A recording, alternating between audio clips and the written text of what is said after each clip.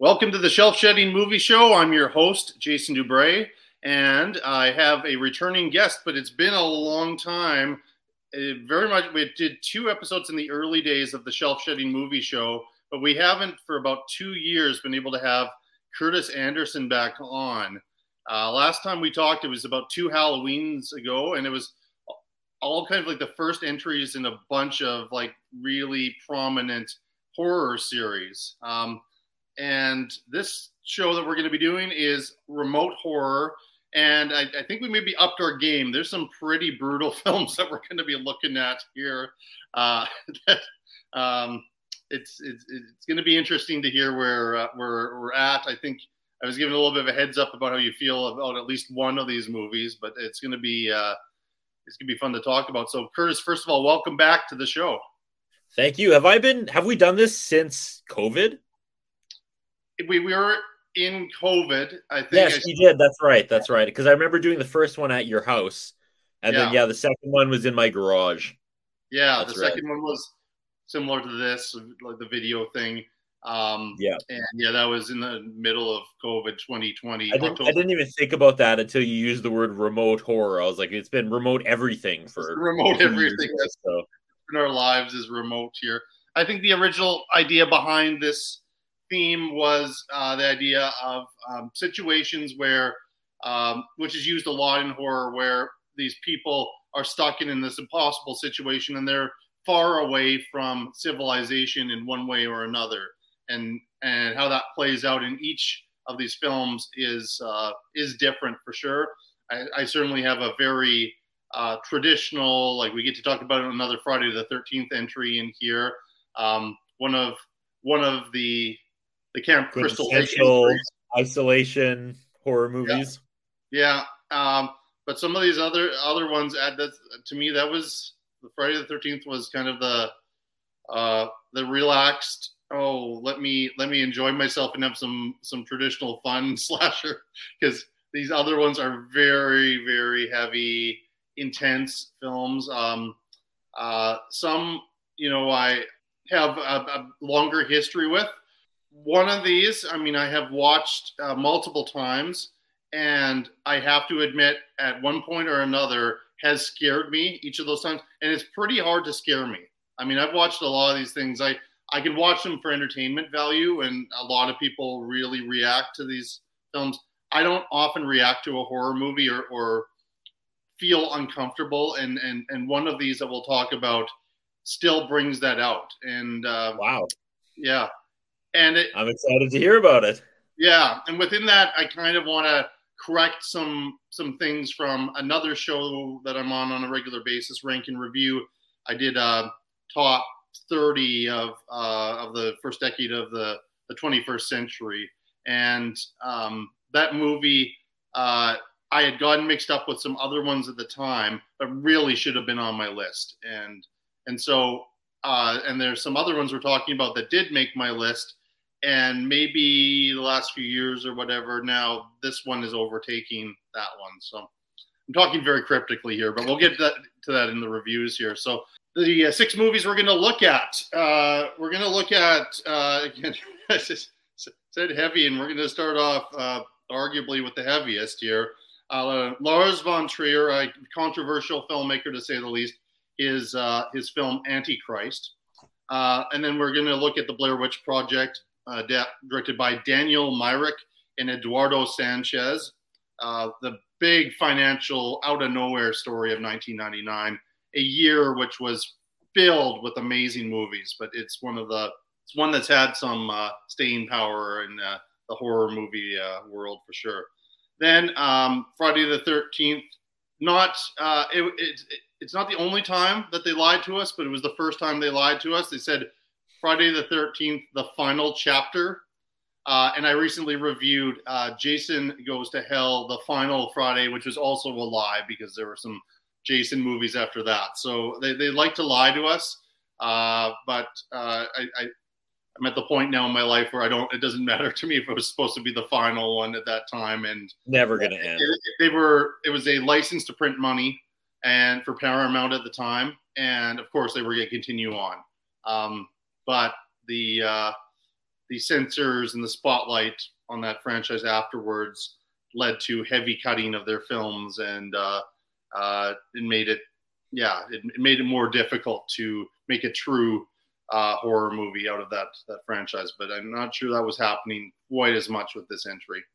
Then Wes Craven's The Hills Have Eyes from 1977. Of course, there's quite a solid remake of that movie as well. Not the only one we're talking about that has a remake. Then we're going to take a look at Brian Bertino's The Strangers.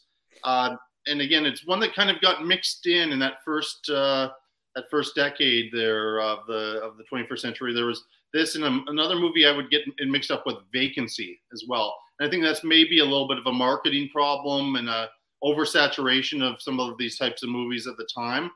But I may make an argument here that The Strangers is one that people should definitely check out here. So spoilers for a little bit later on in the show when we talk about it.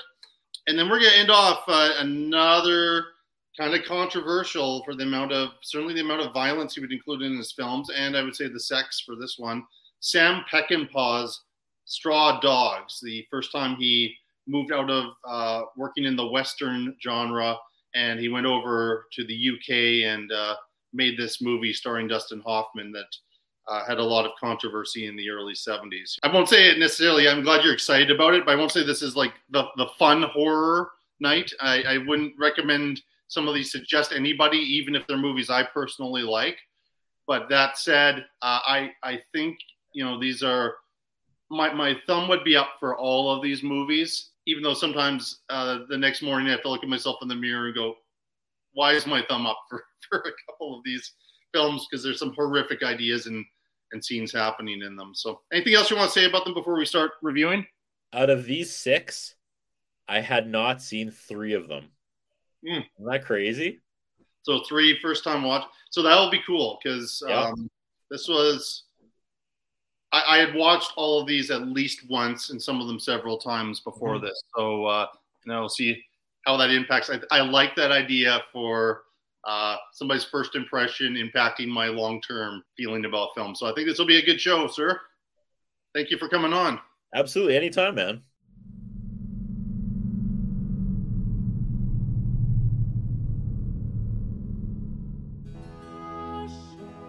Close your eyes. Tell me what you see. It was my fault. I want to die too. Stay with me. Stay with me. Your thoughts distort reality. That's what fear is. I love you. Let's make a list of things you're afraid of. Where would you feel most exposed? The woods. What scares you about the woods? Everything. Is it any woods in particular? Eden. Imagine you're at Eden. Imagine you arrive at Eden through the woods. Tell me what you see. Darkness comes early down here. I heard a sound. The cry of all the things that are to die. The ground is burning. The ground is not burning. I've just been having a lot of crazy dreams. Do you love me? Help me.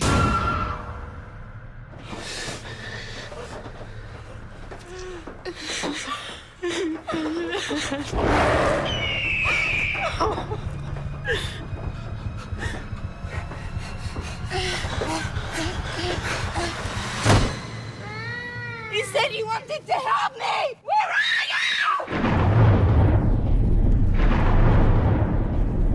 Nature is Satan's church. The evil you talk about is an obsession. No!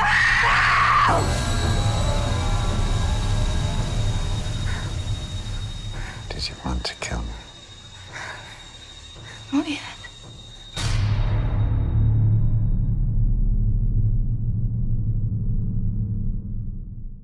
I suppose the film that I'm most conflicted about in this group is Antichrist. Lars von Trier, I first heard of him in this independent movie wave of 1996. That was the year of Fargo and a bunch of other big movies came out. There was this film called Breaking the Waves, which was very prominent in art house circles. It made Emily Watson, the very talented British actor, was a star. She got an Oscar nomination for it. I didn't realize, like I started watching this guy's movies, that he really is somebody who operates in his own world and his own rules and doesn't really care what anybody thinks. And he sometimes can be the worst enemy for the marketing of his own pictures. There's another film which I like quite a bit, and I would say I like more than Antichrist, where he went on and he said some things which said some nice things about Nazis. And he was just, it went over like a lead balloon at the press conference. And the American star of his movie, like, turned to him and was like, "What are you doing?" And he sometimes does this. I don't know if it's because he's uncomfortable with the press. He likes to create controversy or whatever. And Antichrist has everything you could possibly imagine that would offend people. We're treated in this, and there's some gorgeous cinematography. I mean, this movie looks good, and you can tell it's made by a very talented filmmaker. But in this beautiful black and white sequence, we're treated to this couple having very graphic sex while their young child gets up out of bed, spots them having sex, and then proceeds to go to the window and then jump to his death. Are we having fun yet? And that's probably, it gets more and more depressing after that point. Because then, looking back, I should have followed that kid out the window. I think I know this is the one where I kind of know where you stand. After this, we're taking a look at this grieving couple. It probably doesn't help. The couple is played by the wonderful actor Willem Dafoe and Charlotte Gainsbourg, who is, if nothing else, you'd say she's a gutsy actor and quite talented. And she's been in a few of von Trier's films, and she's just willing to do anything in his films. I don't quite get it, because sometimes his treatment of women is questionable, including in this film. And Willem Dafoe is a solid guy, and from everything I can tell, a really nice guy. So there must be some charm that this fella has to get these people into his movies, and sometimes for more than once. But anyway, Willem Dafoe happens to be a psychiatrist, and he's convinced he can single-handedly help his wife overcome her grief by going to some extreme measures and going off into this very strange wooded cabin area and to do some rather, I would say, dangerous therapeutic techniques to try to help her. And then there are forces at play that turn this so horribly wrong. Turning to my notes, and again, this would be on the negative side, as you might imagine. Some of the things that we are treated to in this film, besides that gruesome first scene I talked about, we get to see some tree masturbation. We get to see the couple hitting each other to get aroused in a sex scene. Then, of course, there is a very famous self-mutilation scene of a clitoris. So where I'm torn on this one is, this is horrific.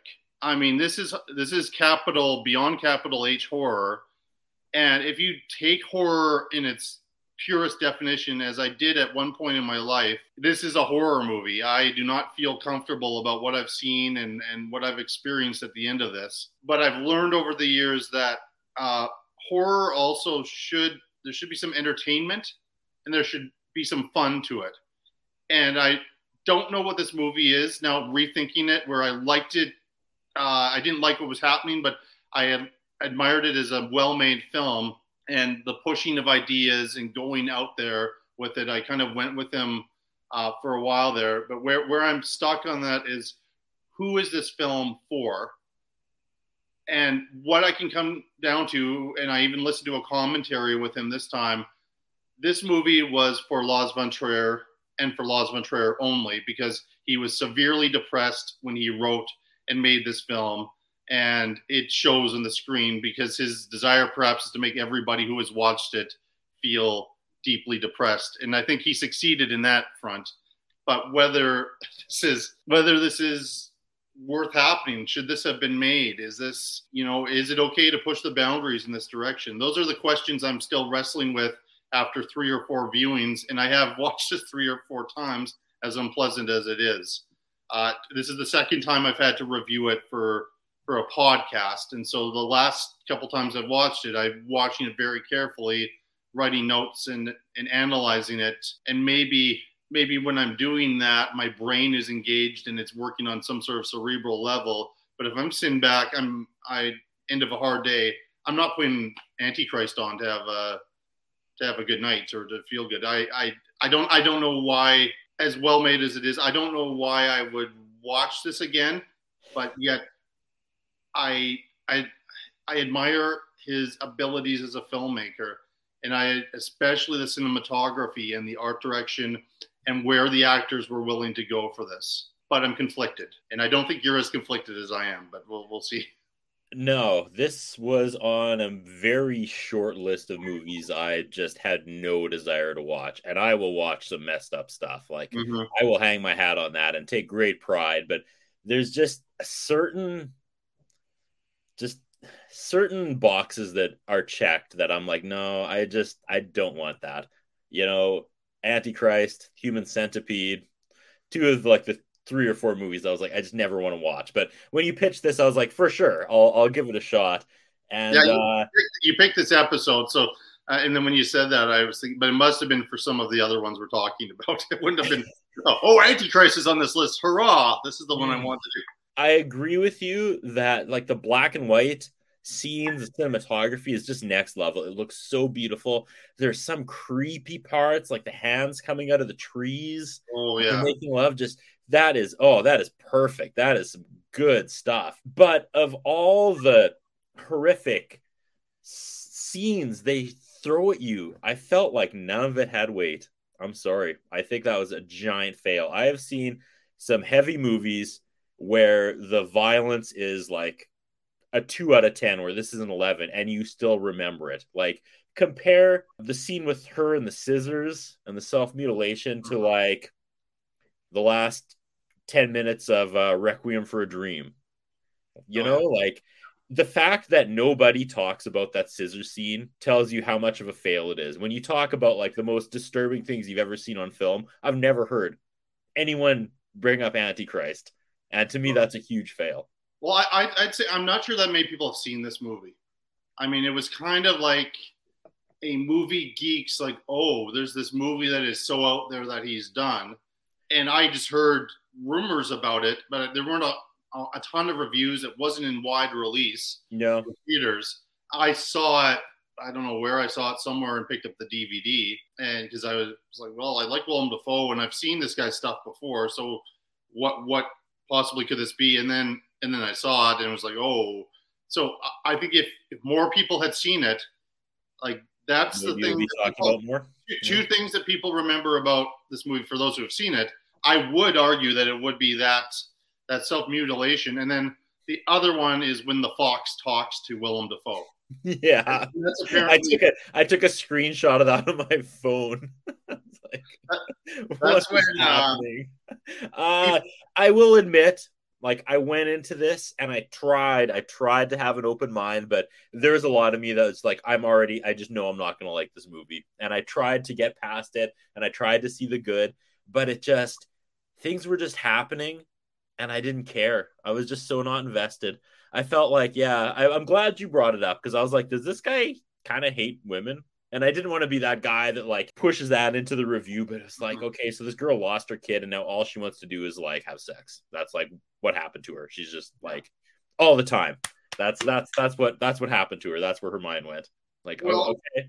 And I think in some ways there's this strange greater message in the film that nature is evil, and like the world and nature is evil, and that women are more connected to nature than men are, and therefore women are more evil. And she really turns into this point where she is hunting Dafoe down, and it is like she is possessed by a demon. And she's done different things, like holding his hand out there, and he gets all of those leeches on his hand. There's the business where she hammers that kind of that weight into she drills a hole through his leg and then puts a like weight, what we call a pole, through it, and then wrenches it shut. It doesn't seem to slow him down that much, I will admit. He does a good job of not being in shock from that and dragging that around the forest for half the movie, which I guess he's just tougher than all of us. And I mean, this maybe some sort of like bizarre and very dark and very cynical meditation on relationships and relationship with grieving, and where they're broken and they probably should be going separate ways, and instead they're torturing each other. But you don't really like either of them. No. Right? And the movie is these two characters the whole time. I mean, it is basically a two-hander, just with these various creatures in the forest that are all kind of represented. Like again, I think the opening sequence would be, I would never show it to a high school class, obviously, but a university film class, because the little kids' toys are kind of those are represented in there. There is foreshadowing of everything that is going to happen and some symbolism of everything that's going to happen in that sequence at the beginning of the film. And I'm sorry, all that went over my head. Like the third shot of the movie was just straight up penetration. It took me. Yeah, I wasn't looking at kids' toys after that. I was just like, what? No, what? Because I've watched it now a few times, I know all the shocking stuff. The first time you watch it, it's just holy. Yeah. They're going there with this stuff. Doesn't really care about censors or anything, and whether his film gets banned. And so part of me admires that end of things, but now I've been able to sort of watch some other details around that. And I watch a lot more. I've come up with a theory, which might be complete BS, that this little kid, because he sees his parents having sex, that's when he decides he can't live with himself and jump out the window. But this is like a little kid who would not necessarily have the brain power to think of that. But that might be. I have this theory that Lars von Trier, maybe part of him is in every one of these characters, but he may see himself as that little boy, and he's dealing with relationships with his mother, and maybe that's the reason that his female characters come out the way they do. Yet he can get some really good performances out of them, and I do want to say Charlotte Gainsbourg and Willem Dafoe are very good. I mean, I can't fault their acting, I can't fault the look of the film, but once they get to that cabin and onwards, it is normally that's like the fun part in one of these like cabin or remote horror films, is everything that happens there. It is just a torturous slog going through there.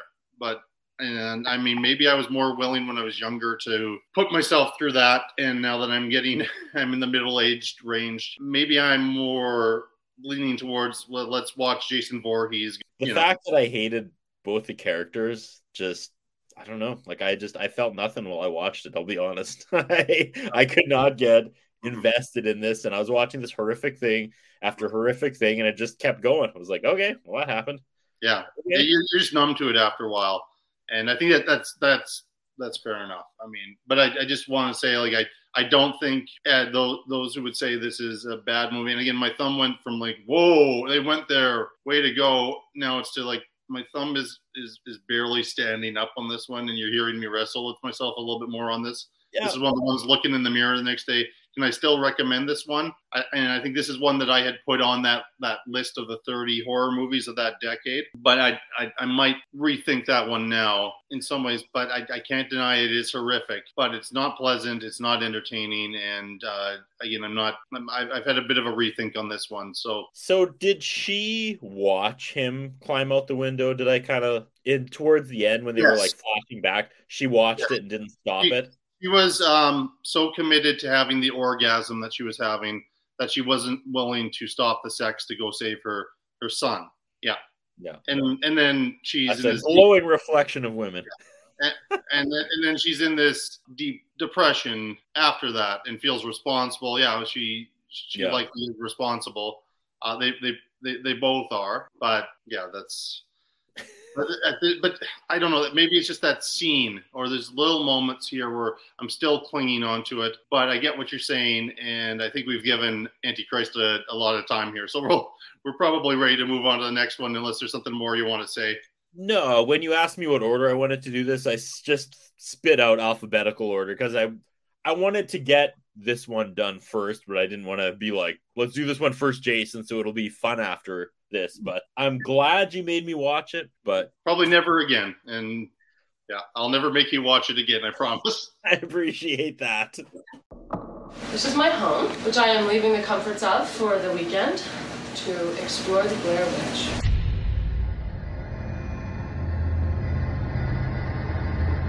I can see you. I'm real excited about this. Thank you for the I'm very opportunity. glad. This area's been haunted by that old woman for years. I don't know why you have to have every conversation on video. Because we're making a documentary. Not about us getting lost. We're making a documentary about a witch.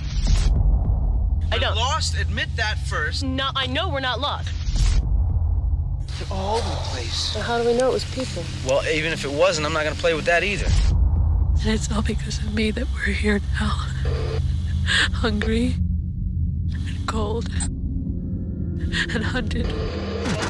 Just want to apologize to Mike's mom and Josh's mom and my mom.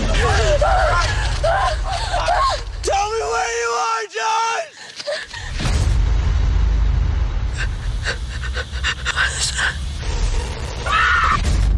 I'm gonna die out here. I love telling this story every time the Blair Witch Project of 1999 comes up, about being in the drama department at the University of Saskatchewan. And this was months before the Blair Witch was released in theaters. And there was a bootleg VHS going around of the movie. And the rumor throughout is that this was indeed a found video of these people who went out to make a documentary in the woods and never came back.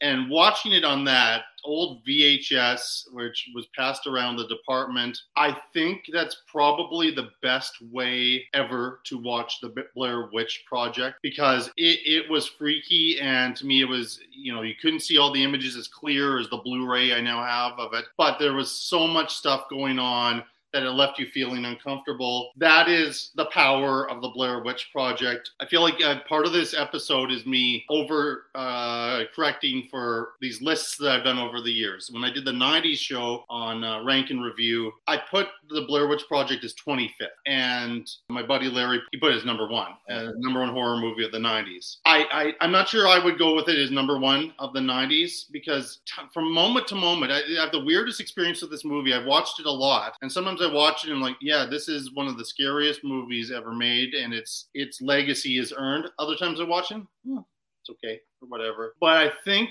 my first experience with it is the one I need to cling on to, and that's probably the best, because I did go and see it in theaters a few months later, and it just didn't have the impact for me that it did on that VHS tape.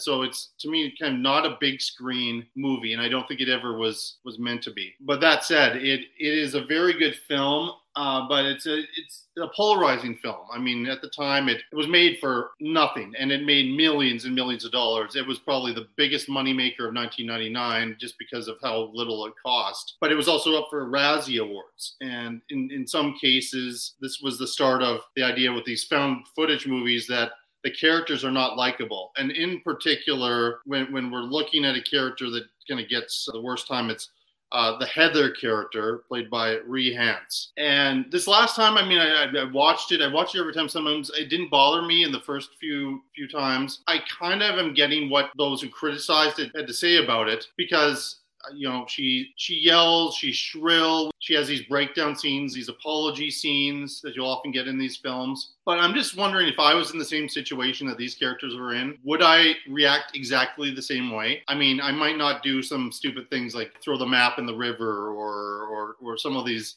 different obstacles to create conflict amongst the three. If you haven't seen this movie from 23 years ago, this group of documentary filmmakers they're doing a documentary on this Blair Witch. You go and interview some kind of redneck town folk, and then they go out into the woods to camp out for a couple days, and then they're planning to go back. And then they find that they're going in a circle and they are lost in the woods, and there are creepy things happening outside their tents. Different wood characters are hanging from trees, and they start to hear these noises. And we hear the noises with them, but we're forced into seeing what they're seeing through the camera, and we just don't completely know what's going on. And characters start to disappear, and it leads to I think as all the setup I liked back in the day, but I'm growing to love that climax. It's a very freaky end to the film. And Antichrist left you feeling very unhappy. This one leaves you feeling unhappy, but I would say that you've been entertained, and you've been given something at the time that was quite different than what we had seen throughout the 90s and even in the 80s for horror movies. So it's a bit of a pioneer film. I think maybe some other films have mastered that found footage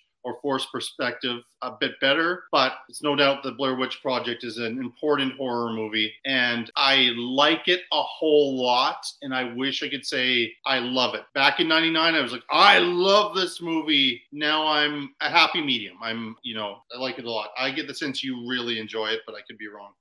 I love it. I had just gotten married in 1999, right out of high school. What month did this come out? It was like July, wasn't it? When did it hit theaters? June or July. My wife and I were there opening night. We were there opening night in the theater to see this. It had so much buzz, and it's just, I look back now, and this is something that I'm so happy I'm as old as I am, because this would never happen again. Like you said, passing it around on a VHS, people not sure if it's real or not, and just the mindset we had when we were teenagers, that we weren't too smart. Kids today with knowledge, and I know that sounds like an old man, but I know kids don't like this when they watch Blair Witch now, because they're too smart to be scared. They're too smart to ever think that it was real. And we still had that. I'm not saying we were dumb and gullible, but we didn't have unlimited information at our fingertips. We had to go and find stuff out. We saw it in the theater and I already knew it was fake, but there were lots of people that still, like, after it was in the theater, legitimately believed it was real footage. And that's magic. Plus, speaking of magic, this was original, like, Get Famous making a YouTube video, basically, right? Mm-hmm. They went out and they made their own movie for peanuts and became stars, became famous. It made millions. I mean, how many dreams did that ignite? You watch other movies made in 1999 and you're like, well, I'll never have the budget. I'll never be able to do that. But this was something where it's like, you could do this. Yeah. People can go out and make movies like that. There's just so much surrounding this film, and I love all of it. I love the film itself. Mm-hmm. I know there had been found footage films before this, but This was just such a weird, I don't know why it's so popular, but popular moment of 1999. You know what I mean? Yeah. I mean, we were dealing with Woodstock 99 at the time, and it was a really exciting time in my life too. And this was a part of it where it's like, oh God, we, drop everything. Not that we had anything to drop because we were like 20. But it was like, let's go. We got to go see this opening night. And then we went out for drinks after, because all we did at this time was like party. And we're all with our friends and talking about the movie. And, oh, there's that guy standing in the corner. And I've watched this movie probably 10 times. I've never hated Heather. She's trying to keep the train on the tracks and be safe and be like, yeah, things are freaky, but come on. You know what I mean? Until it's too late. I can't find flaws in it. I'm sorry. I think this is an absolute home run. Checks every box. And again, it wasn't the first, but it was like the first major one for our generation. And all the paranormal activities can come, but there can only be the first, and that was Blair Witch. Mm-hmm. And again, just to reiterate, something like the Blair Witch will never happen again, because kids pride themselves on having all that information, and it's always a race to be the first to hate something today, It is. This was such an innocent time where everybody was talking about it, and it wasn't like I hated it, I loved it. It was like, oh, you might get motion sickness if you see in the theater. Yes. But like, everyone had an opinion, but no one was too good for it. You know what I mean? Watching this takes me back to a time when that was real. And it wasn't just crappy fighting online about everything. If people liked something, you couldn't just be like, I don't like it, just to be the first, just to have a counter argument. And I'm so happy I was like a kid during that time where not everyone had an opinion, We had more imagination, and we were more willing to accept things when we watched movies. But to me, the marketing, and this was one of the early kind of internet marketing campaigns. There was this website, and it led to this whole history, and to me, the marketing campaign of the Blair Witch Project is as good, if not maybe even better than what the film is itself. But I still appreciate it for the memories of that time. it's a nostalgia thing where I really like it, but I know I don't like it as much as you or as my friend Larry, because just every once in a while, like every second time I see it, it's bizarre. If I watch a movie multiple times, I've zeroed in after a while on, okay, this is always a positive experience for me, or this is always a negative experience, but I'm working really, really hard to try to make it a positive experience. But this one is, sometimes I'm just watching it and it's like, I'm back there again. And other times I'm like, I don't know what's... You can't be distracted if you're watching Blair Witch. You can't be distracted. Your mind is creating the horror because it doesn't show anything. Yeah. So if you're worried about something else and you're trying to watch Blair Witch, it's not going to resonate the same. And that's maybe it. I mean, sometimes with this show, I'm watching something, squeezing in time after work or whatever, and it's been the end of whatever kind of a work day, and my mind's still on that, and I haven't been able to let that go and focus on it. I think you've nailed it. There's just like, I remember my one friend telling me that he had read that they rented the like camcorders they shot it on from Walmart and then returned it after they shot the movie. I have no idea if that's true, but again, that's something today I would never say on social media because I'll have 600 people being like, well actually, but back in the day I was like, that's awesome. I don't know if it's true, but it could be. That's amazing. There's so many stories about this, but that's what the characters did, was they had borrowed this equipment, and that's part of the conversation. I'm supposed to be back on Friday. Yeah. My girlfriend's going to be worried about me, and I have to return this camera equipment. We're going to be charged all this money for returning it late before they realize how deep they're in. And there is really something to me about, like, the climax is great, but when they're stuck in that tent and just, there's something, and that's where I kind of like the remote horror, is you are so vulnerable. Like, if you're, I don't do much, like, tenting, but in a tent, there's nothing to stop a bear or any of these things, but then this whatever forces are happening, or whatever cult or whatever, that they just don't know what they're in, and we just really feel like we're right in there with them. And some found footage movies, they attempt to make us part of the story, but aren't as successful. Blair Witch is very good at that. So many found footage films these days just so rely on technology, where it's like, oh, there's a security camera in every single corner of every room they go into. And it doesn't bug me that much, but again, Blair Witch nailed it. They nailed it. And they were the pioneer. I mean, we got so many movies after this because and made on the cheap and made lots of money. And I mean, you could go through there's some great ones in there. There's some that aren't so great, but Blair Witch has to be given credit for moving it forward, not being the first to do it, but being the one that kind of did it the best at the time.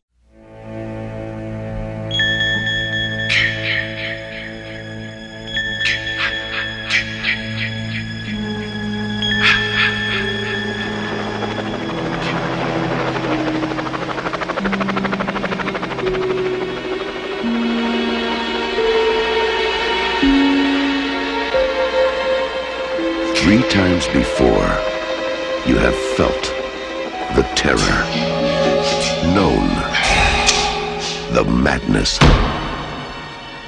lived the horror.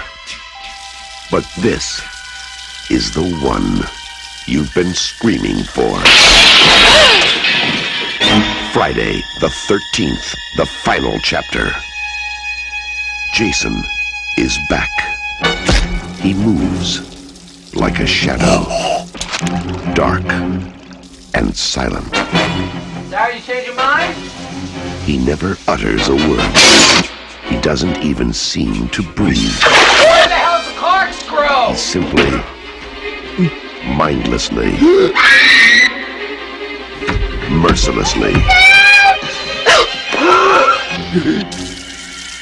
kills. But now, Jason's reign of terror is over. Friday the 13th, the final chapter. Friday, April 13th, is Jason's unlucky day.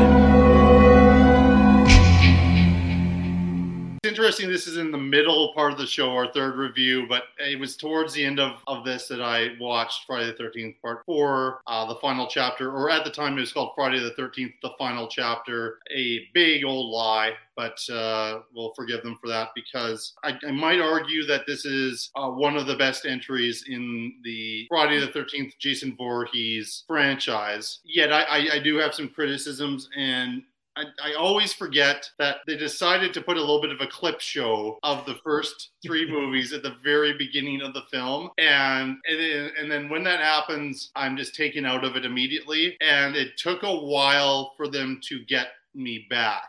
They're wrapping it up. And then we do see, and I believe this is the last time they kind of followed from the moment of the previous film at that farmhouse. And we see Jason Voorhees, not the only time he's carted off to a morgue. No, and won't be the last. People there in the hospital pay for the consequences. But that whole stretch there is not my favorite. But once we get to the main story back at Camp Crystal Lake, I think it is a masterpiece of the slasher genre. So, and it was a fun horror movie. And I just really can't say, as much as I admire these other movies we're talking about, even Blair Witch has this heaviness to it. I'm not like having a great time with it, watching these people being, tortured in their tent and in the woods. But there's some fun to be had with Friday the 13th. And I think you're a fan of the franchise, as am I. What are your thoughts on part 4? I love every single Friday the 13th movie ever made. They're my all-time favorite horror franchise, and it could do no wrong in my eyes. I mean, send him on a boat to Manhattan, fight a psychic. This is definitely one of the best. I'm a big believer in Corey Feldman. Yeah. So I'm fascinated by Corey Feldman and the fact that he has such a pivotal role in a pivotal Friday the 13th movies. Yeah. Like, he gives the performance of the movie here. And the guy's got talent. It's just funny that it's Corey Feldman. What's he doing in a Friday the 13th movie, let alone giving us one of the weirdest endings they never go back to? Yes, and we'll get to that, I think, probably fairly soon. We might as well start with him here. So basically, so Jason gets out of, he's supposed to be dead, but he's actually still alive somehow. And he comes back. They solidify this in later chapters a bit more as to why Jason keeps coming back from the dead like this. And then he goes back to Camp Crystal Lake, and he's kind of dealing with, there's these 2 cabins, and one is a single mom and her daughter, where they're having the mother-daughter issues, but basically a good kid. And then she's never had an impure thought in her life. And then this younger brother, played by Corey Feldman, who is very interested in making these horror masks and is very good at it. And then the usual group of teenagers who come up to party, and then the older girl is kind of fascinated by them and kind of wants to join them. And then Jason Voorhees starts attacking them. And it's supposed to be the final one. And because it was supposed to be the final one, Tom Zaffini came in to do the makeup. And he said he kind of wanted to finish off, properly age the character he so famously created. But of course, license to print money, there's going to be more movies after this final chapter. And then what they do with the Corey Feldman character after that is a conversation for another day. But there is real potential in what you're describing as a bizarre last moment where this boy has shaved his head and made himself look like young Jason. And how he knows that, and we never find out. Yeah, I'm not sure. And if we're gonna fight the movie, we're always gonna win with any one of these.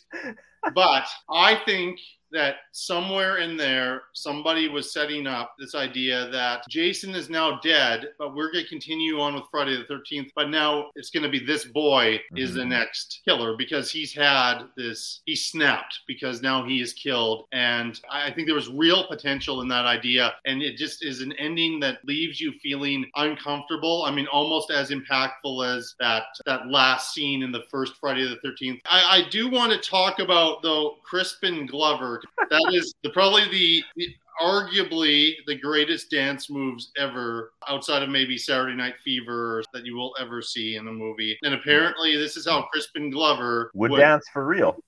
He was dancing like that in clubs all over the States. It worked well for his character, him and his buddy, and he's so desperate to have sex, and his buddy bugs him about, he's not, women won't have a good time with them or whatever, and then that gets turned around, and somehow they made the line of victims. They gave them a few more character beats, and I don't know if it was just because it was Crispin Glover or not, because he later, George McFly and then famously walked away from that series, and then did those David Lynch films. And he's just Willard. He's just one of these very weird, unusual actors that's always a pleasure to see in anything.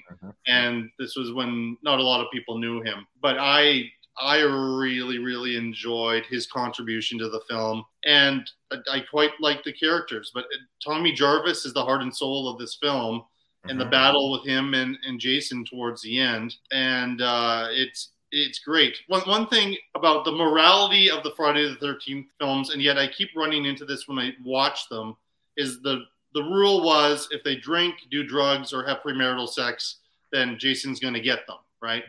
This is all, as much as the Republican Party railed against these horror movie characters, but he was really enforcing their morality throughout these films in the 80s. There are some characters that don't drink, don't do drugs, and don't have sex that get offed. There's one of the twins doesn't. There's that hippie who's a hitchhiker who just gets killed for no reason, and kind of like the girl at the beginning of the first Friday the 13th. And then spoilers for the movie, but what does Tommy's mother do to deserve being killed as well? Anyway, I just wanted to point that out, just because people always think that all of these characters do things that they shouldn't. But I guess to me, again, I mentioned the lazy clip show at the beginning. It seems lazy now, but if they really thought they were wrapping it up, I appreciate the clip show at the beginning. I still don't. I don't. No. It's okay. It's dumbing things down for your audience, assuming they don't have a brain in their head and they can't sort of keep track of. Like these movies were one year after another. It isn't like you have to wait 20 years since the last Jason Voorhees adventure there. It was last year you saw this, but I guess they're just banking on some people it's like the previously on things that they do for TV show. Again, the sleazy coroner, and then why would he choose to make out in this room full of corpses with this nurse? And why is it that in all of these movies, the hospital's suddenly empty? When I've been in a hospital, it's busy. There are people in every single corner tripping over each other. But there's always this, again, this is me early in the movie because my arms are crossed because of the clip show, fighting it. And after a while, just once we got past that segment, I relaxed and I had a good time. I would say that like kind of the end moment with the hair, and which is quite obviously like a skull cap with some hair, that's the only time I saw some false notes and I saw Corey Feldman acting a bit. The rest of the time he seems like a kid of that age. I know they protected him from some of the sex and the nudity in the film when he was filming, but that bit where he's looking across at the neighbor who's getting undressed and all that, all of that stuff felt very real. He didn't feel like he was a guy acting a kid. He felt like a real kid in those scenes. And that's not that easy to do. That means it's well directed. Joseph Zito did this chapter, and I think was one of the better directors for a Friday the 13th film. So it's, for me, it's mostly a love fest for this one. And maybe it was because it's so different from the other ones we're looking at. It felt like just such a relief to just put my brain on hold somewhat and just enjoy what I was watching. When that girl goes skinny dipping and then crawls in the raft, one of my favorite kills where she gets the spear from below that goes through the raft and through her. I guess getting the lighting for that was impossible, and that poor girl was in the freezing cold water for like hours, to the point where it's Kane, right? Still this one, Kane Hodder?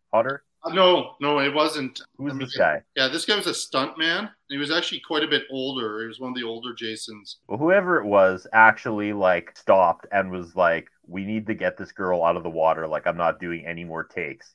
She's going to get hypothermia. And I guess it was a big thing on set. But he's quite proud of putting his foot down all these years later, because I guess the actress was starting to, display visible signs of not being well. Good for him. The gentleman's name is Ted White, who played Jason in this one. So anyway, it sounds like, again, it may not be the deepest movie we talk about, but when the points come around, this was a real good time for me. And so I would never steer people away unless they don't like horror movies, and then none of these movies are going to work for you.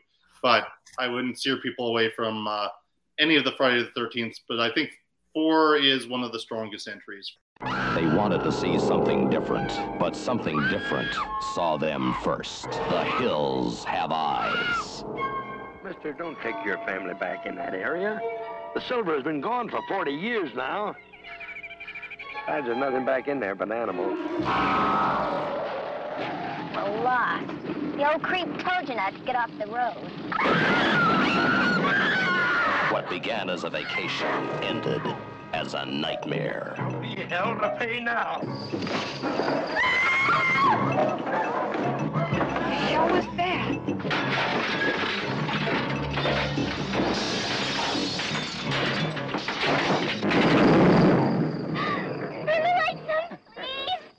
She thought she knew what the world was all about, but nothing prepared her for this. The hills have eyes. Oh, you going with my baby? Get out of the way, Dick. A mother fighting for her child loses it in the worst possible way. I hit him with a tire iron and I split his face wide open. That was a bad mistake, but I come back for you later, girlie. Why are you doing this? The story of an American family who lost everything except the will to survive. Murdered, raped, burned, but not beaten. The hills have eyes. The story of one family's refusal to die. I'm gonna get those animals. The hills have eyes. A night of terror. A day of vengeance where no one was spared. No one. Kill the babe! Kill me! They fought back. Anything was a weapon. The family dog to the family car. It's working!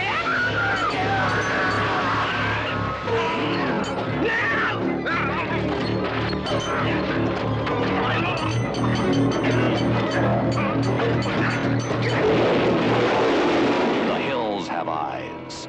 The most shocking, terrifying film you will ever see by Wes Craven, writer and director of The Last House on the Left. The hills have eyes. The lucky ones died first. I came to a few horror movies a little bit late in life. And I mean, of course, Wes Craven was always the man because of A Nightmare on Elm Street. And then for me, Scream as well. And it had all of these other movies, which I didn't see. But and I at this point where I ended up buying some of his early films, and they had been remade, and I always thought, well, I should be seeing the originals before the remakes of The Last House on the Left and The Hills Have Eyes. And then I was kind of shocked at how low budget or kind of cheesy and campy they appear to be. And I think that was the barrier the first time I saw The Hills Have Eyes. I don't think I had that great a time with this movie the first time. And it didn't scare me, it just more annoyed me. And I remember us talking about Texas Chainsaw Massacre as well, and kind of a similar type of thing. But the premise is solid. I mean, this family decides to take a shortcut down an area that they shouldn't. They are warned by a gas station owner and attendant not to go down that road, but they do it anyway, and they find themselves in a very dangerous situation. And in this case, because Wes Craven, and the thing you kind of like about him early on is he didn't know the rules because he wasn't allowed to watch movies when he was growing up. So he just went to the ultimate extreme with his first two films. They happen to encounter a family of cannibals, and they are hunted and stalked by these people. The acting ranges are from not very good to quite strong, but as it happens, I mean, this was a big break for two horror icons, Dee Wallace, who would later be, the mom from E.T., but also in Cujo and many other horror movies, and is still working today and showing up in the odd movie here or there. And Michael Berryman, who is one of the most, if you don't know the name, you will know the face, and he's basically the face of on the cover of any version of this film. He has a very unusual, some sort of a disease where his sweat glands aren't there and he can't sweat, and it's led to this strange coloring and this baldness or whatever. Apparently, like, this was a real tough shoot for everybody because they were out in a real desert shooting on location, and it was over 100 degrees Fahrenheit all the time. And it was just very hot and uncomfortable, which probably added to the performances. Dee Wallace is kind of this secondary character in the family who her and her husband go off and have this sex scene at one point, which leads to, trouble for them late in the film. But they're good, and there's a few good characters in there. There's one guy who I could not get out of my head. He looked so much like Nicolas Cage. He would take me out of the movie, like... you know what I'm talking about, the one like son-in-law. Just the level of psychological torture of this family is A-level. All right. I mean, he knew what he was doing. There is, and there seems to be a thing in his early films, there is a rape scene. I think the rape scene is horrible, but it doesn't feel as exploitative as the rape sequences in The Last House on the Left do. It's a hard R film, and that's where there's so many things that make me feel uncomfortable with this one, but I think in a good way, and maybe it's sort of the hard R, capital H, horror balance, where it could be on the verge of exploitation like Antichrist, or my argument would be Last House on the Left sort of is, but he's another film into it, and he is starting to hone his craft a little bit more. He's not quite there yet. This was made for absolutely no money, and there's points where you can tell it was made for no money. But he shows a bit more restraint. But he still has plenty of awful things that happen to this family. But they do fight back. And there's a memorable dog. And kind of the hero of the movie. Yeah, bites off Berryman's foot. And it is legitimately gory. That has a very strange follow-up in the sequel to this movie, which a lot of people dislike. I have some weird, going in with the right attitude on the right day when I saw Hills Have Eyes 2, but it's not as good a movie as this because there's some really bizarre beats in there. But all that to say, I like it a lot more than the first time I saw it, but it's low-budget 70s, and there's points where, to me, it feels very low-budget 70s. And I was happy this was one where when I heard the backstory and the supplementary materials, it helped me appreciate what they were able to accomplish given the conditions they were in and how difficult it would have been. This is like a notch above a bunch of friends getting together over a few weekends to make their movie, right? Mm-hmm. And it is a movie that has lasted, and a lot of people would consider one of the best horror movies of the 1970s. So probably the remake is a better made film because it had more of a budget connected to it. I like them both almost equally, but I get why people like this. But I still am a little bit in the it's very good but not great category. There's some pretty bad, again, independent films, so maybe I'm picking on a movie I shouldn't be picking on. Some bad post-production audio. There's these sounds that the family are making, these animal sounds, which they sound very fake. There's this one sequence where the father is being stalked, and there's this narration that's going on, which I didn't think needed to happen at all. And I guess it's to make us feel uncomfortable. It just kind of, it took me out of the movie. Weird energy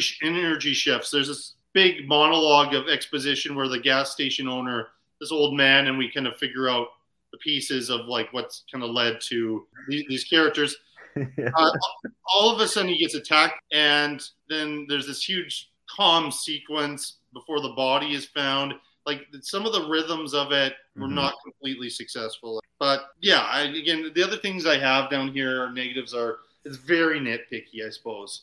And maybe that's what I was stuck on the first time. But I get why people like it, but this isn't my go-to horror movie. If I'm going to watch a Wes Craven, I'm going to look at something from the 80s or 90s from him more than The Hills Have Eyes or his first film, House on the Left. So had you seen this one before? I had not. This was actually something that I never avoided it. It was just never available to me. I mean, this isn't on any streaming service. No. I didn't know anyone who have it. I never stumbled across it. I mean, as funny as it sounds, the library has an incredible horror section. Yeah. And I never found it there. It's just, I always heard that it has one of the most disturbing rape scenes, so I never really went out of my way to find it. You know, it wasn't like, oh, I got to see this movie. It's just, it was kind of one of those like, yeah, I'll see it one day. So I'm glad you finally gave it to me to watch. And it also made me a little sad that long gone are the days of incredible packaging, because the Blu-ray you gave me has like the booklet and the postcards and like a book about it. Just amazing stuff. All kinds of stuff with this one. Yeah. I liked it though. Like it very, very reminded me of Last House on the Left, the way it was shot and the pacing. And sorry, you hit me with a lot of information there. You said Wes Craven didn't watch movies growing up.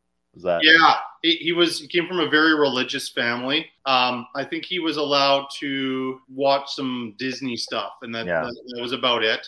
He was never allowed to watch anything like that was beyond a Jeet. And then he went off and kind of changed his morality, separated from his family, went to college.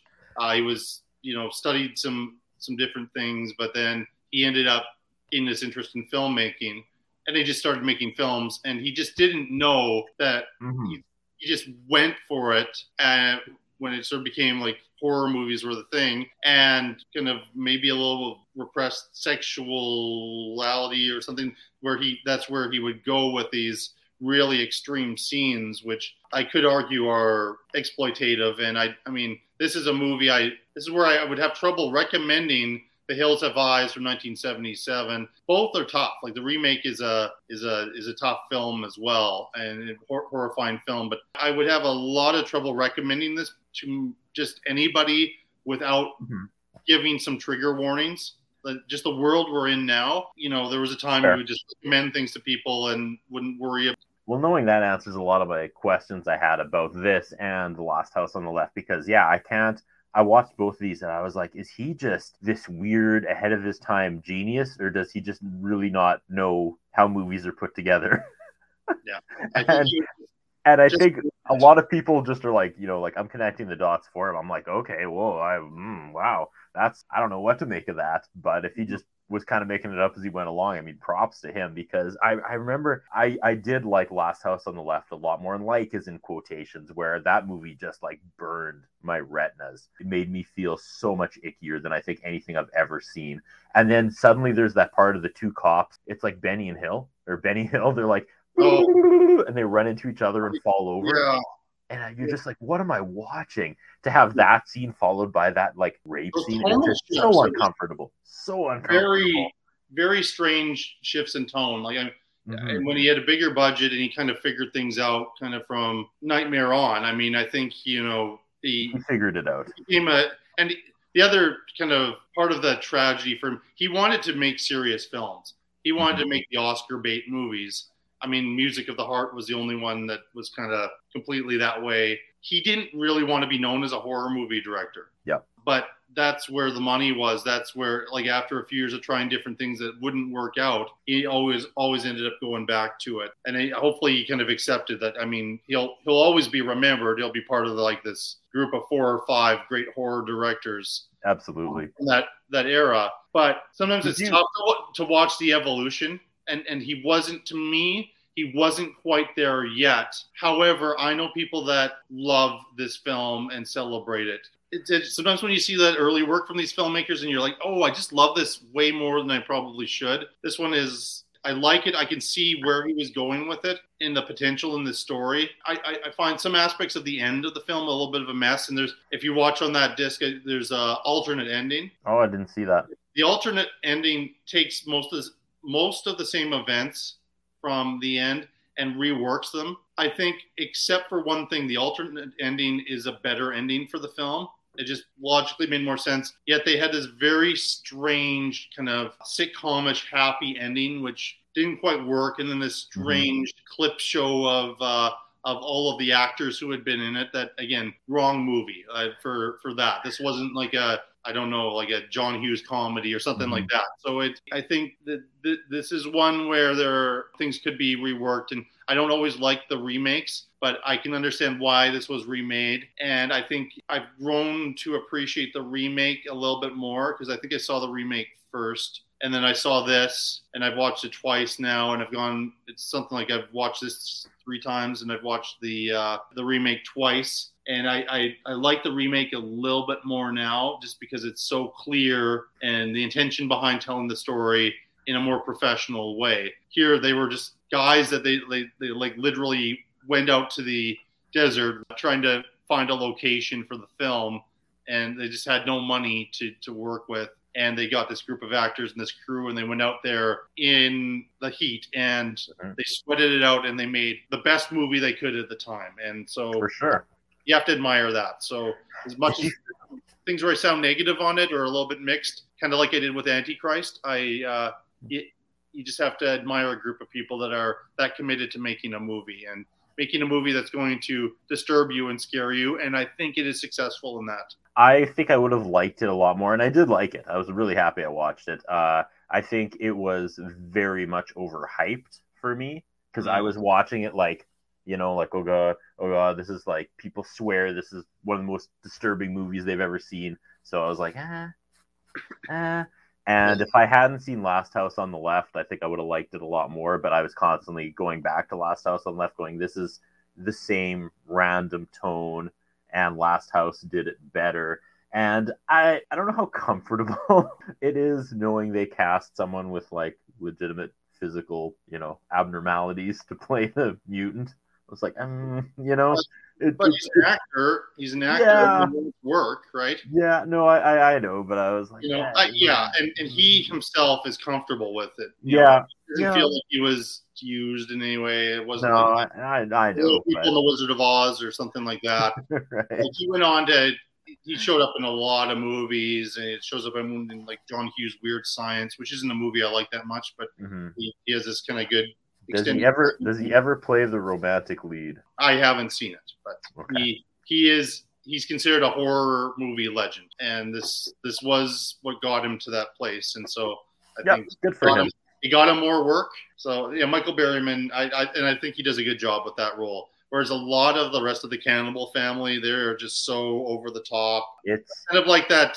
There's the one who's redeemed a little bit. She knows that kidnapping and eating the baby is wrong, and goes and saves the baby. Yes, that's something that happens in this movie. They kidnap the baby, and they are preparing to eat the baby. Again, which is something that would never happen in movies. If you're a Wes Craven completist, you have to check this one out. For sure. So. Yep.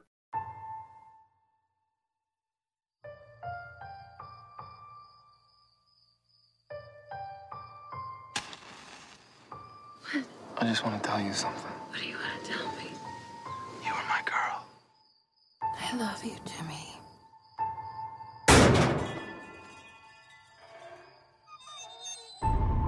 What is that?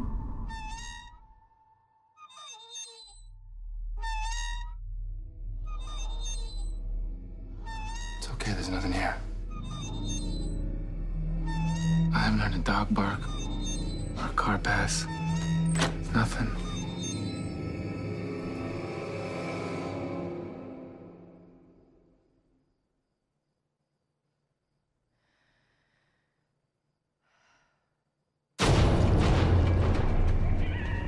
There's someone out there.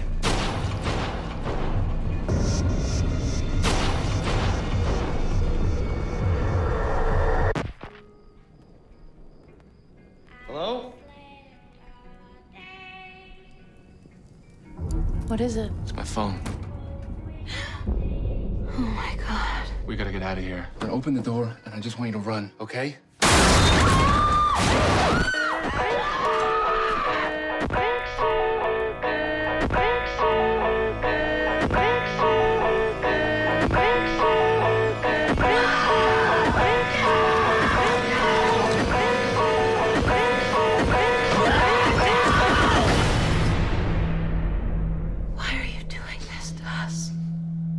Because you were home.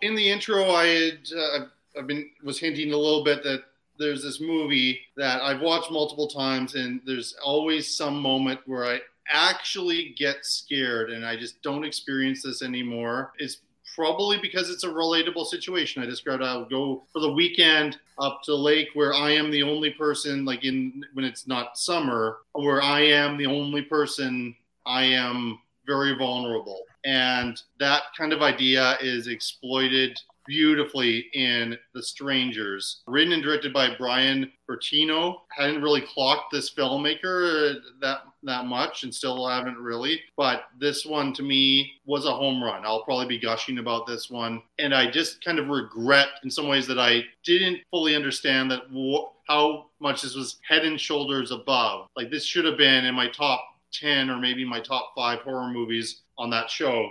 And I had kind of mixed it up and forgotten about it and had left it off that list. This young couple have gone to, as we discover, have been at this wedding. And unfortunately, in a big romantic gesture, Canadian Scott Speedman, playing the lead here, has decided to ask his girlfriend, Liv Tyler, to marry him, and she has said no. And then they have to go back. They have to go to this house where he has arranged this very romantic night, rose petals in the bathtub, candlelit dinner, champagne, the whole thing, but with this heavy tension. And that's where we start. And then, kind of as they're trying to figure out what to do, and he's calling his buddy to come and give him a ride, and, said, I just can't stay together for the night type of thing. They get this strange knock on the door. And that knock on the door, it happens multiple times. But when it happens, sitting comfortably in the same place where I am recording this right now on this couch, watching it on TV, having watched it multiple times, I still jumped. And there's this girl saying that there's been a car accident and can I use your phone? And I don't know if you've ever been in this situation where a stranger rings the doorbell and it just seems a little bit off. And this is apparently based on this idea that happened to the writer-director when he was a kid, when somebody rang the doorbell and then when they wouldn't let the person in, and then they found out afterwards that there were a ton of break-ins in his neighborhood that happened that night. And this is what if they kept showing up, and we do not see their faces. We have no idea why they are doing this. It does not appear to be for financial reasons, like a typical break-in. And we are watching this couple completely helpless, far away from anyone. And every time they try to use a cell phone or something happens, there is a very legitimate obstacle put in their place, and they are trying together they have to come together despite and forget everything that's happened before to try to survive the night. And the ending of this film is devastating. The ending of this film is creepy beyond all belief. And I have to admit, every time I see The Strangers, I have to take a few moments and do something else before I go to bed, because as safe and secure as I know I am where I live, I'm just thinking, what if? What if something like this happened? I might go on the record saying this is the best home invasion movie of all time. And this is a movie that it isn't one of the ones that's thought of or talked about a whole lot. So I was thrilled to be able to do this show so I could talk about The Strangers and let more people know that they have to check out this movie. This is one of Liv Tyler's best performances. Scott Speedman, who isn't used a whole lot, he ended up in the David Cronenberg movie this year. I haven't seen him for years, but we were doing a missing persons thing for him before because he hasn't been in a lot of stuff. It's good to see him acting again. And he does a good job with her. But this is, I like all films, I have a couple nitpicky things here and there. But I love this movie. Its music is creepy. They use this country music song. They use a record player. They use every square inch of this house to full effect and use this location and this isolation beautifully. Like this is to me what remote horror should be. And many movies try, and they just don't do it as well as The Strangers. So it's going to be a love fest for me with The Strangers. Was this a first viewing for you? No, this is the second time I saw it, and I liked it better this time. Yep. And there's not a lot of flaws, but it didn't electrify me like it did you. And no. Nothing you said is untrue. I have no issue with it. And I remember watching it the first time too, where like I watched it and I was super into it. I had a great watching experience. My heart was pounding. But then after it ended, I was just like, it wasn't much of a takeaway. And the same thing with this time. And you know what it is? It's that the couple never got one of the three. I think that's the flaw. I would have been so much more invested, and I know you're going to disagree with me, if they would have at least got one of them and raised the stakes a little more for the antagonists. But it was just so one-sided that, again, great ending, absolutely heartbreaking. It's a very strong ending for a franchise that rarely has strong endings. But I was just like, it was, they needed a victory to usher in the third act. I think that's what hurts this movie. Liv Tyler, I have come to respect her so much. She was in that I can't remember the name. It was that HBO. It only did 3 seasons about people who suddenly got 2% of the population just disappeared. The Leftovers, yeah. I thought she was amazing in that. And going back and watching this, I was like, yeah, she is an absolute top-notch actress. And I loved a lot of this movie, but it needed one extra part for it to be absolutely great for me. And I think they should have killed at least one of the three to just even it out a little bit more. That's my opinion. I go back to a couple of earlier themes we talked about, and maybe it's part of somehow in my personality that I was later on getting into horror, and it was through literature, and then later, more in my teenage years into adulthood. And I always thought horror needs to be horrific, and perhaps that's why Antichrist worked on me the first time, and the first couple times where I was kind of had respect for how bleak and dark and brutal everything is. And going back to Wes Craven, where he's going to such extremes with what he was doing, I can kind of, understand how he got into that, going over the line and then some. But it's effective. You remember those films that remember to this day. Whether you're entertained or like them is a completely different thing here. I think I have a bit more respect for the horror movies where, again, spoilers for this one, people should check it out. But and we've already kind of hinted at it, that where the villains win. And what makes it even more frightening is, I still don't know. I mean, there's this line, why did you do it towards the end of the film? Because you were home. What a horrible, if they had not been home, if they had still been at that wedding reception or they gone somewhere else, then none of this would have happened.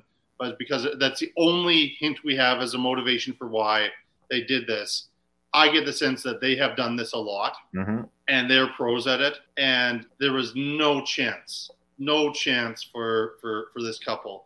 So I get why you were kind of hoping that they would get a win somewhere. And the thing that is insult to injury for this couple is that we have a Doc Halloran type of a character. If the guy from The Shining, even though in The Shining movie it's different than the book, who travels across the United States to go back to rescue the Torrance family, and then shows up right away, and we're like, oh, okay, they're going to be saved, and killed immediately. All right, yeah, and that's Scott Speedman's buddy Mike. But the way that we kind of know that it's not going to work out that neatly for them. This guy is doomed because he doesn't completely know what he's walked into. But how he gets killed is so brutal. It is so brutal and so torturous how that happens. And it's just, And man. I know it is not the fault of the people who made the movie, but the fact that that's Dennis from Always Sunny in Philadelphia is going to take anyone out of that scene for a few minutes. Yeah. I haven't watched that show, believe it or not. I mean, I know that's been a big show over the last 15 years, and I have not watched it. That is my favorite comedy of all time. So that would have, I could see why that would take you out of the movie completely. I don't have that history with it where... It just took me out for a second. The movie is well done. I don't want to sound like I'm ragging on it. And as I was watching it, I didn't have that theory of it really needs the couple need to get a little win. I never thought that during the movie, but then after it ended, it was just You're not feeling good after it, but it sounds like for you, it was just okay, I'm moving on with my life. For me, hours afterwards, I am, it's still on my mind. That's good for also you. The next day. And that this is a very subjective thing. that's maybe from an emotional point of view why I'm giving this movie perhaps more credit. I don't know. It just says it's a good movie. I will, because I always like to balance.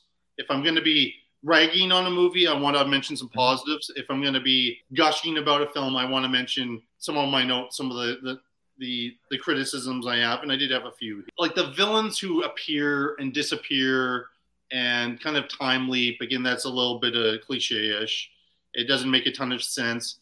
There's a scene where Scott Speedman he's going into the car and was he getting a gun or something like that? And then one of the characters like touches his neck, and then when he turns around, that character is gone. There's nowhere to be seen.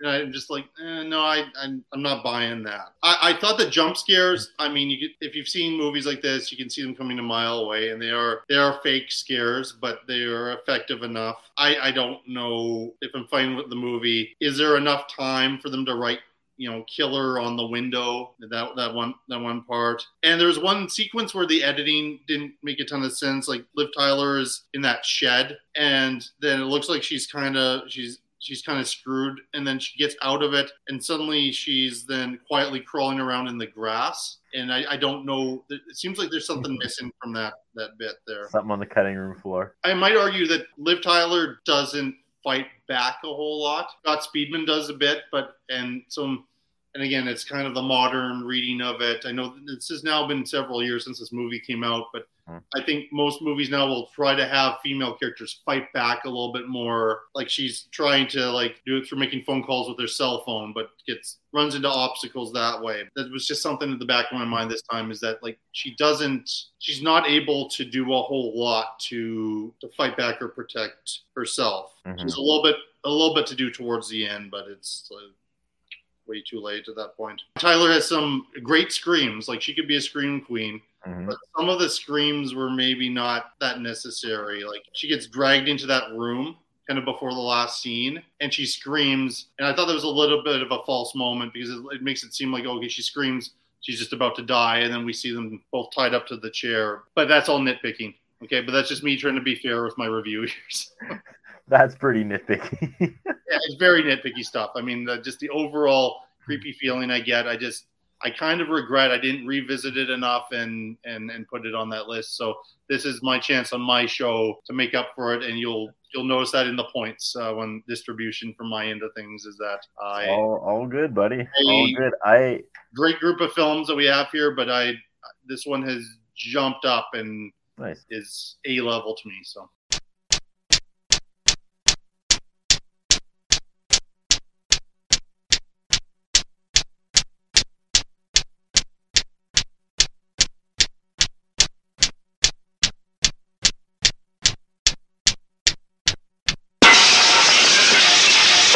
Okay, you've had your fun. I'll give you one more chance. And if you don't clear out now, there'll be real trouble. I mean it. This is David Sumner. All his life he's been running away, turning his back on trouble, involvement, and confrontation. Until now. There are 5 men out there. I know that.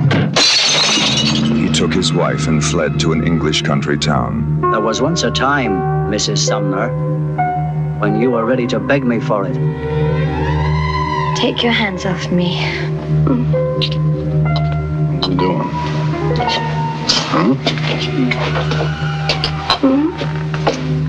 It's an animal. He thought he could find peace and refuge. Instead, he found that a man can't hide forever. I care. This is where I live. I will not allow violence against this house. Sam Peckinpah, who uncaged the Wild Bunch, now unleashes Dustin Hoffman in Straw Dogs. Speaking of movies that are hard to find, I would always hear about these Dustin Hoffman movies because I became a fan pretty early in my movie geekdom of Dustin Hoffman. And there were all these ones he did in the 70s that I hadn't been able to see and couldn't find. And Straw Dogs was a movie that was remade, and I would always be looking up a way to get Straw Dogs, but I would always run into the remake, which was set in the United States in the South, and it actually is a pretty good remake. It served its purpose, but that was the only version I could ever see. And eventually Criterion came out with this Straw Dogs, but it was very difficult to find. It wasn't just anywhere. So I was so happy to finally get my hands on Straw Dogs a few years ago. And it's directed by just a guy I wish I had access to more of his movies, Sam Peckinpah.